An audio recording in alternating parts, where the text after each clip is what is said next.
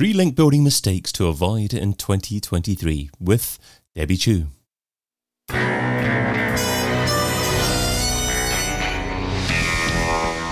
InSearch SEO podcast is brought to you by Rank Ranger, the all-in-one SEO platform that helps scale your business through data and analytics. Hey, it's David. Are you avoiding these 3 key link building mistakes?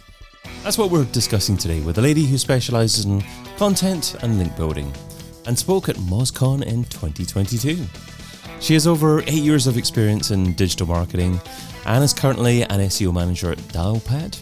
A warm welcome to the InSearch SEO podcast, Debbie Chu. Thank you, David. Happy to be here. And also, I love your t-shirt. I never argue. Oh, thank you very much. Yes, yeah. It's for those audio listeners, I never argue. I just explain why I'm right. I don't know if you the t-shirts are available to order, but hey ho, that's the message in today's show. But yes. Debbie, you're sharing today 3 link building mistakes to avoid in 2023. So you're starting off with your number 1 point, which is you're not thinking like the recipient of your outreach email.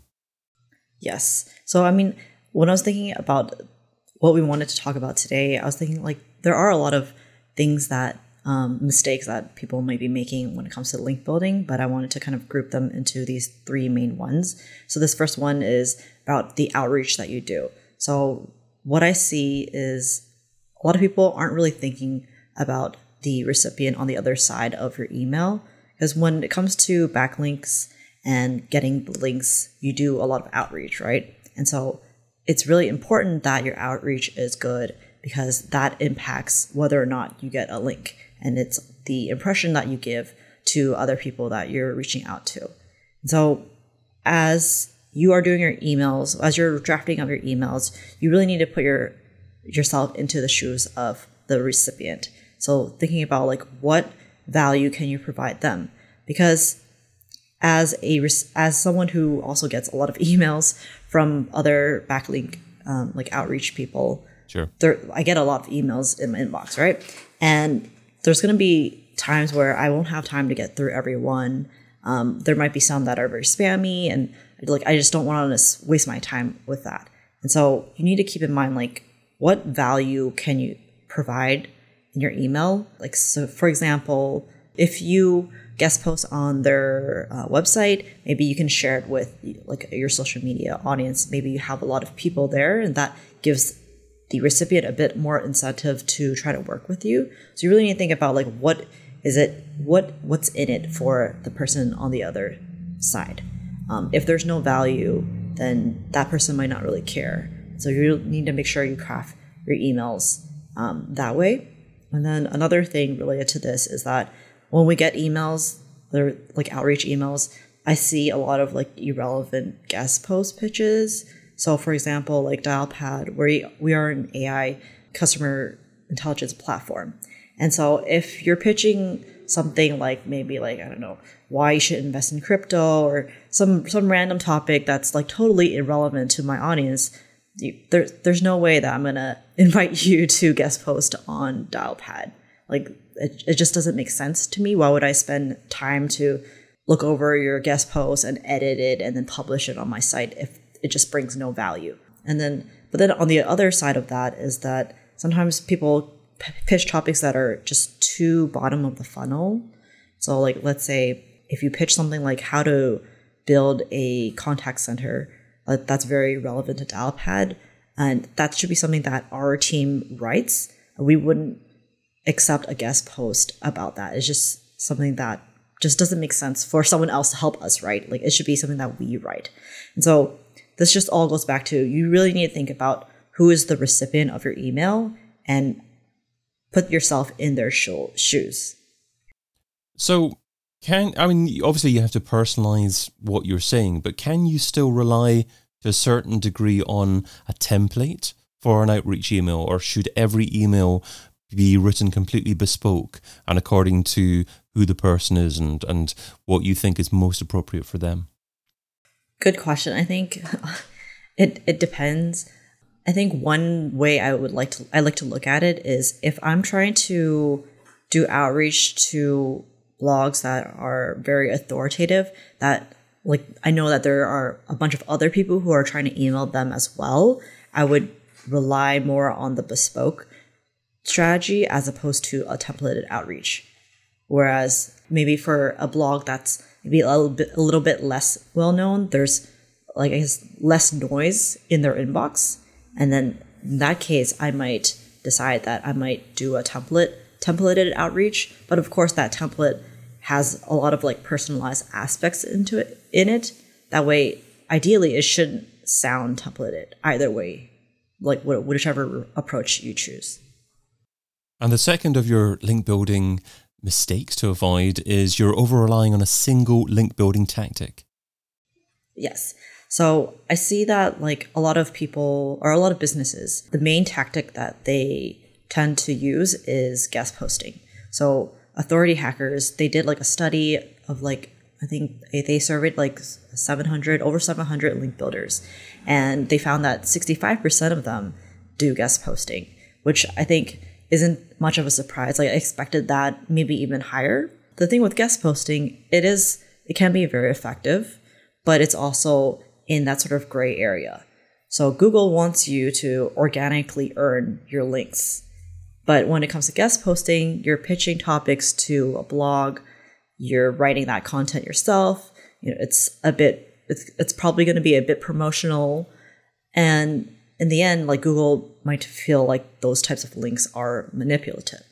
So the problem is like maybe in the future, Google decides like, okay, we don't like this guest posting.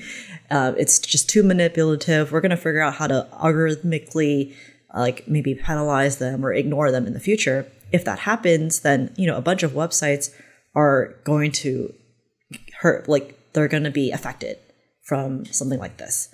And so instead of only focusing on guest posting or whatever link building tactic that has been working for you, I would recommend that you diversify the different types of tactics that you try. So there are other ways to get links, such as like creating linkable assets. So like a compilation of like different stats, glossary pages, research reports is one that I really like to do. That also falls under like digital PR. Also like working on your network, just having more people in your space or kind of like not competitors, but maybe potential partners you can work with. Maybe I think that will really help increase your visibility online as well as increase the number of links without fearing what Google will do next. And when you're talking about creating linkable assets, are you actually also talking about potentially creating an asset for someone else, some other authority within your niche to publish on their site and then link back to you as a reference, as the originator of the content? Or are you primarily talking about a great piece of content on your site and then doing the outreach to get people to link to that? I would say both. So mostly talking about the latter, where you create a really good piece of content. So I guess using the research reports as an example, we're going to be publishing a Dialpad and WeWork research report where we surveyed a bunch of hybrid workers to get their thoughts on the digital and physical workspace. So that's kind of where the brand Dialpad and WeWork really mesh together. And so through that report, the goal is to find a bunch of interesting things about hybrid work that we haven't discovered before. Like, what are some interesting findings about hybrid work? And then present that to different journalists or different blogs. And the ultimate goal is to get them to feel like this report is really interesting and link back to the report. And so that's kind of the type of linkable asset that I really enjoy doing. And what I really enjoy about that, you're not only finding interesting, like uncovering new data, you're also doing something that is hard for your competitors to replace. And I think that's also something to keep in mind too, because for guest posting, like I can guest post on these blogs, and then maybe my competitors, they can check my backlink profile. They'll just be able to guest post on the same blogs, and it just becomes a numbers game. But then when you create linkable assets, I think it's something much more impactful.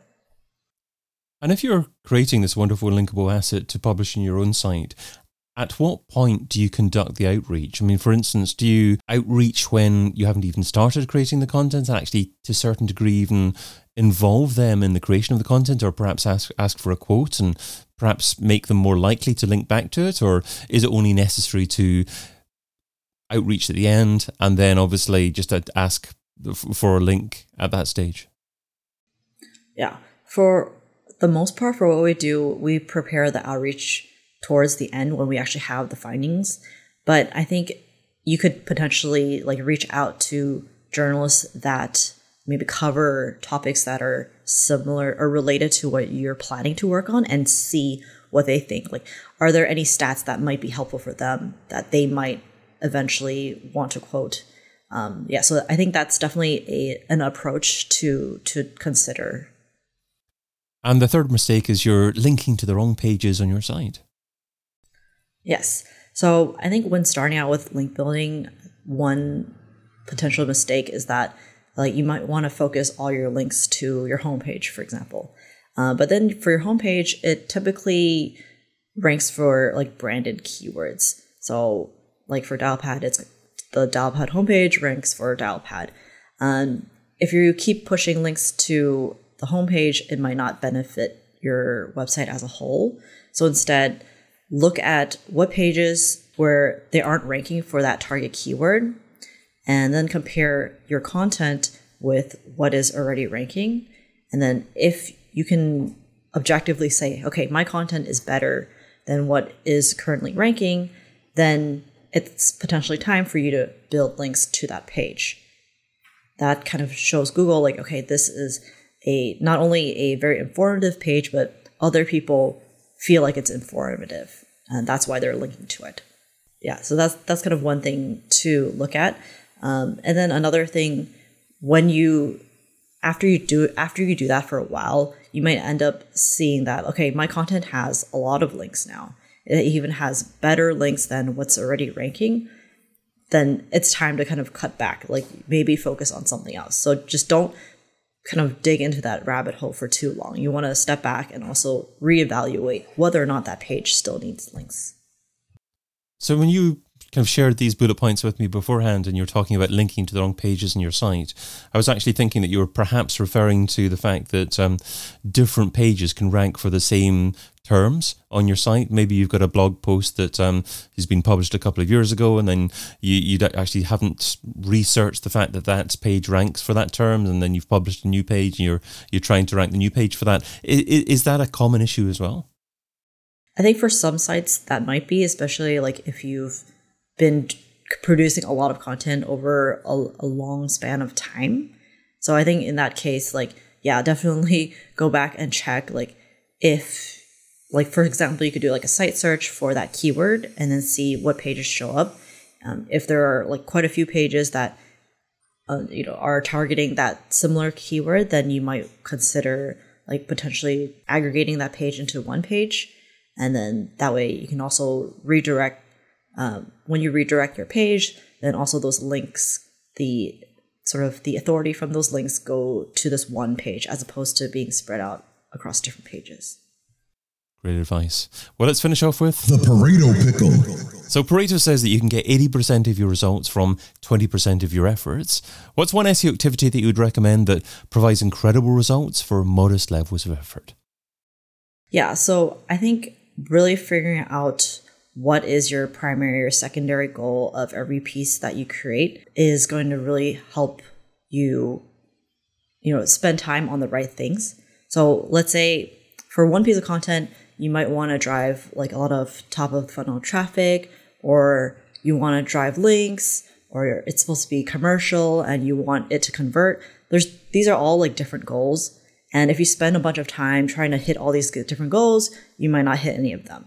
And so instead, for this one piece of content, let's try to figure out what is that one main goal, achieve that first, and then look at, okay, next steps. Like, should we now that it's ranking, should we try to optimize it for conversions? So don't spread yourself too thin by focusing on a bunch of different goals. Choose one, master that one, and then move on to the next one.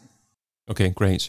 And a couple of follow-up questions in relation to that. Is it quite common and reasonable to have a primary goal as to obtain as many quality links as possible to the piece? And also, is it reasonable to have a secondary goal to work in conjunction with another marketing department, such as social, to perhaps have as many as social shares as possible to that piece as well? Yeah, I think it goes back to your business goals, I would say. So if you're trying to create content that drives links, then yes, the primary goal should be, okay, let's make this piece of content link worthy, but not every content that you publish is going to be for links. Like there are other business goals and you have to create content for those other goals. And then I think you make a good point of like, maybe on the social team, they might have ideas on what works well for social. Like for example, going back to the research reports, when we find something interesting from the research report, we can build like some cool GIF and have the social team share that and just drive even more traffic and engagement from social back to our site.